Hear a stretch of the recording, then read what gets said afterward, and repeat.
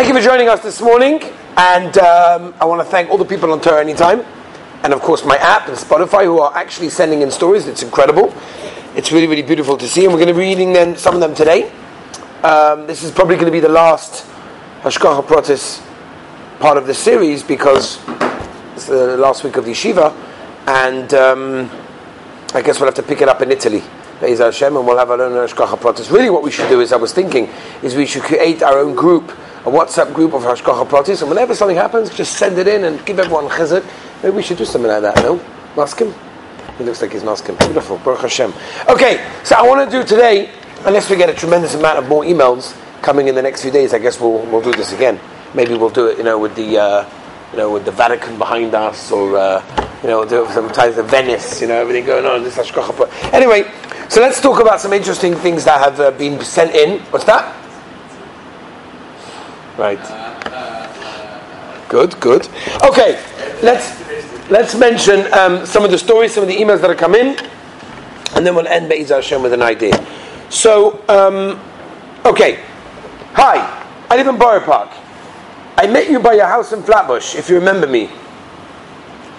Okay. So the story goes like this. My wife lost her phone. I was looking all over for it. It was very embarrassing. She had all her contacts, she couldn't find it. 2 days later, I got a phone call from my sister if I lost my phone. I said, yes. She told me, listen to this. I was taking a car service, a taxi, and I saw the phone on the floor. I wasn't sure if it belongs to a Yid. The battery was out, so I put the power on, and the phone got on for a few seconds, and then it powers off. In that second, I saw the last number was yours. And that was her brother. And he said his wife went into the same car 2 days before, and that's only one of the stories that I see every day. Thank you, Hashem. Keep up your great work. Thank you. That's incredible. Again, small little thing, just to notice the Rabboni Shalom's hand in everything that we do.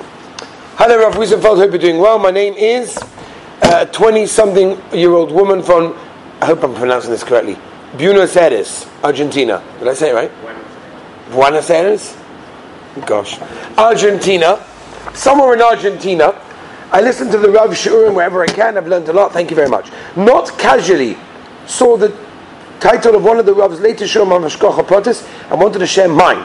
Until December 2020, I was a regular Mora at primary school and enjoyed it a lot. At the end of the calendar year, I received a video about a certain principal, high school principal from America. At the time, I found her brief speech very interesting, and for a couple of minutes, I dreamed about becoming a principal. Maybe in 25 years, I'm still young, and I forgot all about it. Less than a week later, I was invited to serve as a high school menahelet in a very special and famous place here in Argentina. It was totally out of the blue, as I didn't even work there. I have a very strong feeling that Hashem wanted me to dream and imagine myself as being a principal as a preparation for this new and enormous challenge. The hand of Hashem was so clear to me that whenever I share this experience to my friends, staff, and Talmidot, everyone is very impressed by it. Thank you again for the interesting and enlightening shiurim. But it's also amazing. Again, the sequence of events. Unbelievable. Shalom Aleichem. I would like to share an amazing story with you. When I was a bacha, I was once traveling from the US to Eretz Yisrael for yeshiva. My trip entailed traveling to New York and catching a plane in JFK. When I arrived in New York, I realized I would never catch my flight on time. So here I was, stuck in the airport for 24 hours until the next available flight. I tried to sleep a little, and I learned a little bit, but only a few hours had passed. I decided to go to another terminal that had some shops, maybe I could browse in. When I arrived there was an El Al flight that had apparently just departed, and family members were leaving the departure hall. One lady, a frum lady, noticed me and asked me, what am I doing still here? Which is quite an unusual question to ask someone in an airport. I told her my story and she asked, why don't I stay in a hotel? I said, that's very expensive and I can handle sleeping in the airport. I was a bacha after all. She said, a bacha can't stay in the airport for the whole day. Here, take this money and stay in the airport hotel. She handed me $180 of cash. I told her, but the hotel only costs $100. Keep the change, you'll need it for your trip. What's your name? I said. I want to repay you. She refused to tell me. I was wondering, what schus was this from? Then I realized that perhaps it was the $180 my mother had spent to buy an aliyah for my father on Pesach just a week earlier. You never lose from doing a mitzvah. Thank you and kol tov. Isn't that amazing? Beautiful. It's a beautiful idea of Hashkach Pratis. David, are you with me? David, yeah? Yeah? Gewaldig. Listen to this, Rabbi Say. A few years ago, my first daughter was in Shidduchim. We read a boy, inquired about him, and were interested in moving forward. Before we were going to give a yes, my husband wanted to run it by our Rav and get a bracha. That morning, my husband went to speak to the Rav. I got a phone call from a Shadchan B with another suggestion. I was about to tell her, no thank you.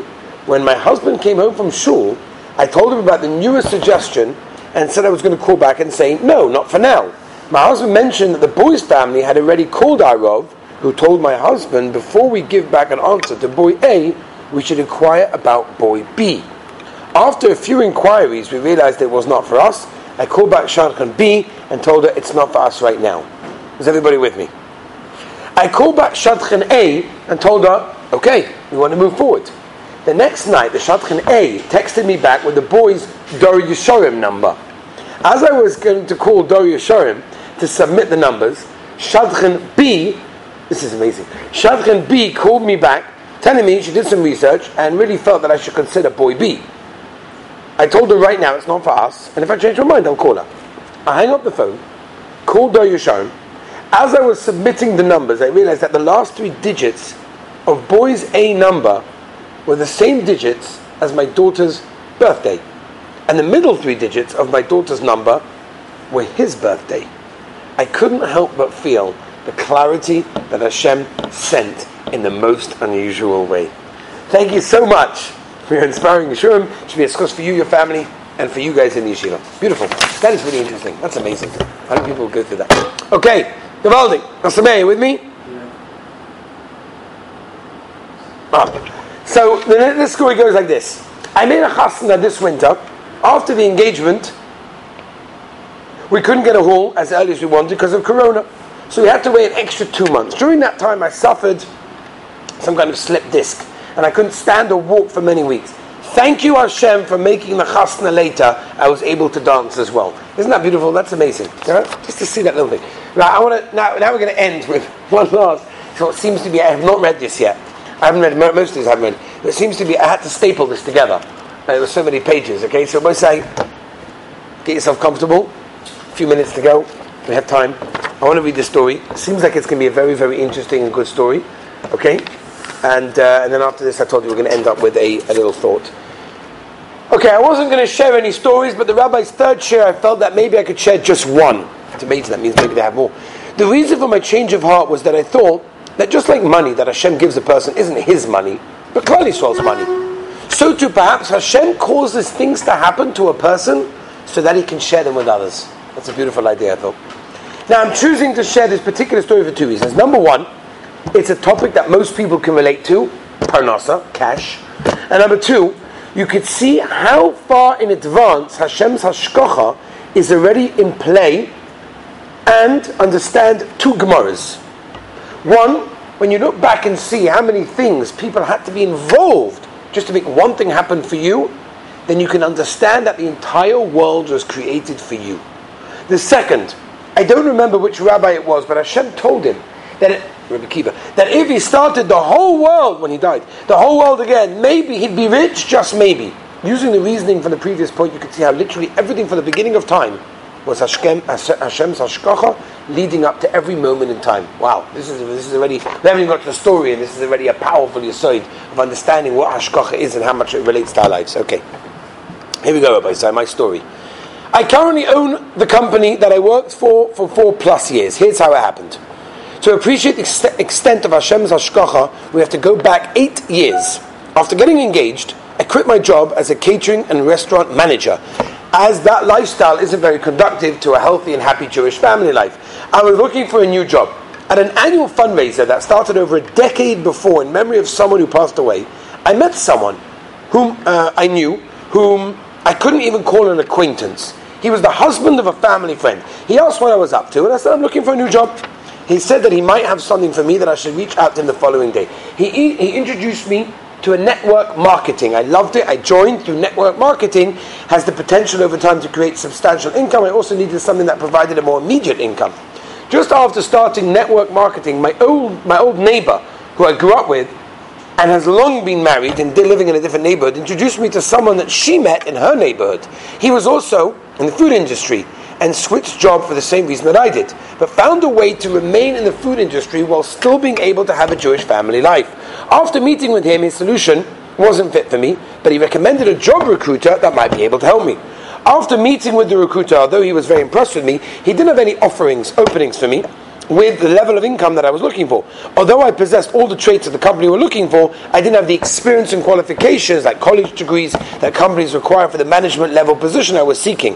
After a few weeks, he finally got back to me with a sales position for an arts and crafts company that paid a meager draw against a 10% commission. I wasn't interested at all in the position or the amount of money they were offering, but I had no other prospects, so I agreed to meet with the company. The day of my interview, I almost cancelled the meeting due to my complete lack of interest in the position, but my wife and I decided I had nothing to lose by just meeting.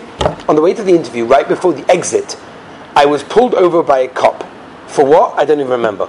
He asked where I was going and let me go without a ticket. The day after my interview, the recruiter called me and said that the owners liked me and wanted to hire me. I wasn't interested, but I told him I'll get back to him.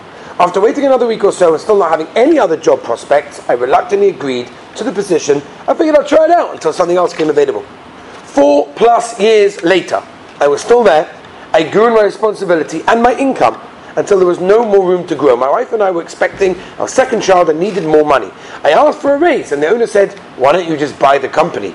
The idea excited me. The company has so many issues, but there's so much potential for the right person. The asking price was $850,000. I was barely covering my expenses and in debt. I simply couldn't afford to buy a company. The owner said that he was in talks with 2 competitors, but if I could come up with the money, he'll sell it to me. My cousin introduced me to an accountant. How this person was my cousin and how he came to know the accountant is also a total hashgacha pratis.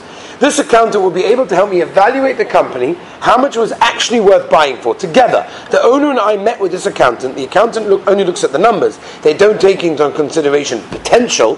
Based on the numbers, he said he wouldn't buy it, yet alone anywhere near the asking price.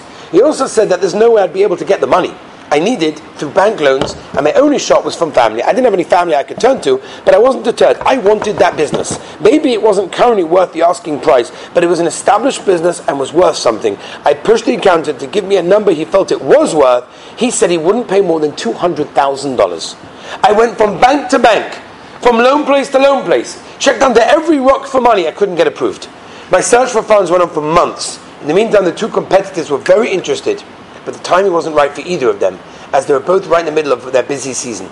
They needed another 6 months before they could even look into it. Being desperate to sell, the owner didn't want to wait that long, and he was willing to come down to $650,000 for me. He also wasn't willing. He was also willing to take just $300,000 as a down payment and seller financing for the other $350,000. Even with this, I didn't have enough money even for the down payment. With Hashem's help, I finally found a company that was able to get me money from a few different lenders, but still nowhere near the amount I needed. My search for funds continued, while at the same time I negotiated back and forth with the owner to come down even more on the overall price and the down payment.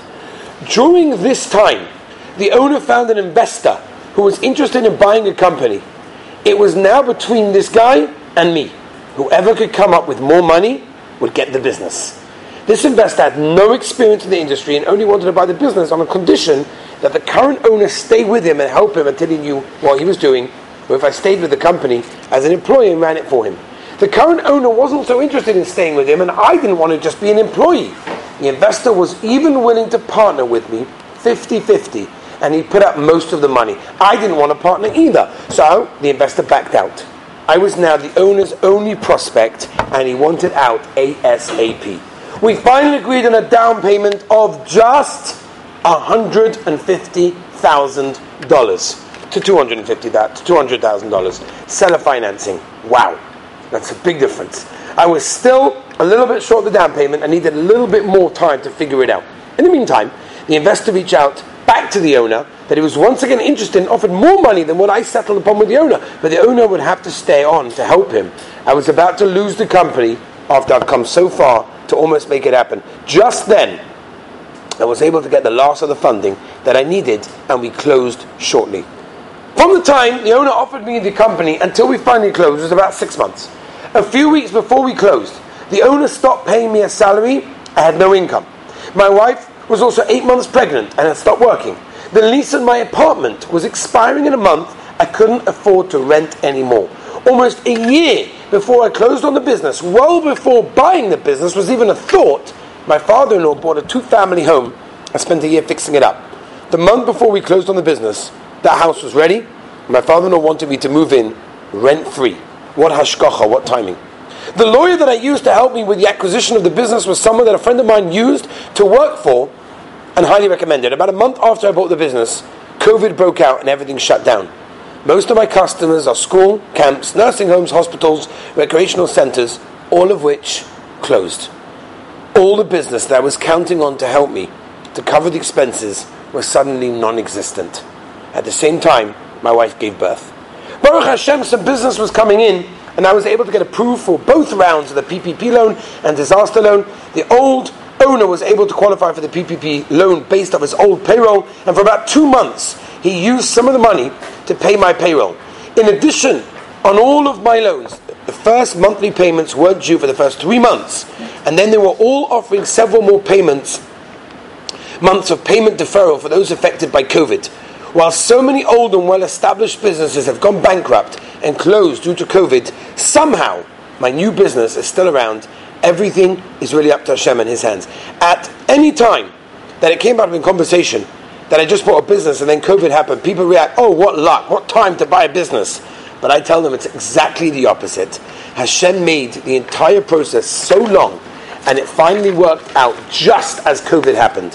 Hashem knows exactly what He's doing, and it does make or it doesn't make sense, but something works out exactly the way it's meant to do. Just one more branch of Hashgacha in this entire tree of Hashgacha. A friend of mine was recently looking into buying a company, and since I recently went through the whole process myself, he called me for advice. I was able to refer to him the same accountant that helped me. It goes without saying that besides for all the ishtadlus that I did to get the business, the entire time I was davening to Hashem for siyata d'shmaya, for guidance, and whatever is best for me and my family, it should work out. And whatever the outcome is, that I should wholeheartedly accept it, even if it isn't what I wanted. I also consulted my Rebbe beforehand to see if he thought it was a good idea to buy the business. Connecting the dots, he says. There are thousands of dots to connect, and so many details of Hashgacha that I even left out of this incredibly long story. But here are some of the main ones.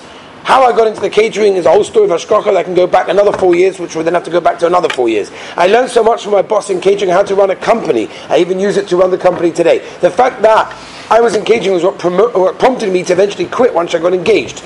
How I even met my wife, the reason why I quit catering is the whole story of Hashgacha. The fact that my parents were friends with the girl's family, whose husband, over a decade later, introduced me to network marketing. The husband introduced me to network marketing, although he didn't work for me financially. He goes on and on and on, and I can continue, but I don't think we need to. But the Yisod is what he did was, he took the most amazing story, and he understood how so many thousands of dots were being connected together in his life that didn't necessarily always work out what he thought would be the best. And I think we have to end with this as well.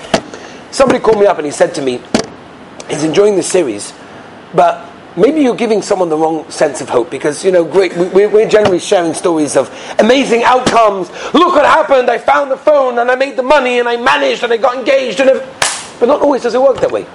Hashgacha Pratis doesn't always mean that it ends good, and it doesn't always mean we know and see the ending. Sometimes we don't ever see the ending. Sometimes things happen that we're like, why? But we don't understand because we never got to see the end. Or maybe sometimes it's in the negative also, but it's also Hashgacha Pratis. Everything that happens in our lives is Hashgacha Pratis. Whether we see the end, whether we recognize the good, it's all irrelevant. The main Yisod, what we try to do over here, and Be'ez Hashem, it should be a chizuk for ourselves, and maybe we'll even continue if we get more emails, and maybe continue thinking about different ideas and things that happen in our own lives. But to realize that whatever happens to us, the Rebbeinu Shalom is pulling the strings. We're merely a puppet in this world. The Rebbeinu Shalom has everything cheshboned out from the beginning of time till the end of time, including every moment that we live in this world and everything that happens to us, whether we see, whether we don't see, whether we recognize or don't recognize. What we have to do, and our obligation, as we started the series, from many Gedolim who said that the idea of Hashgacha Pratis is to give a chizuk and emunah, because when we see that the Rebbeinu Shalom is running our lives, then automatically everything is by Hashem and everything is going to be good. Kol David, Machman Latav David. Maybe we don't always see it, maybe we don't recognize it, but we should know the Rebbeinu Shalom is running our lives. We should be zeicher to always see the Rebbeinu Shalom's hand in everything we do. Have a wonderful, wonderful day.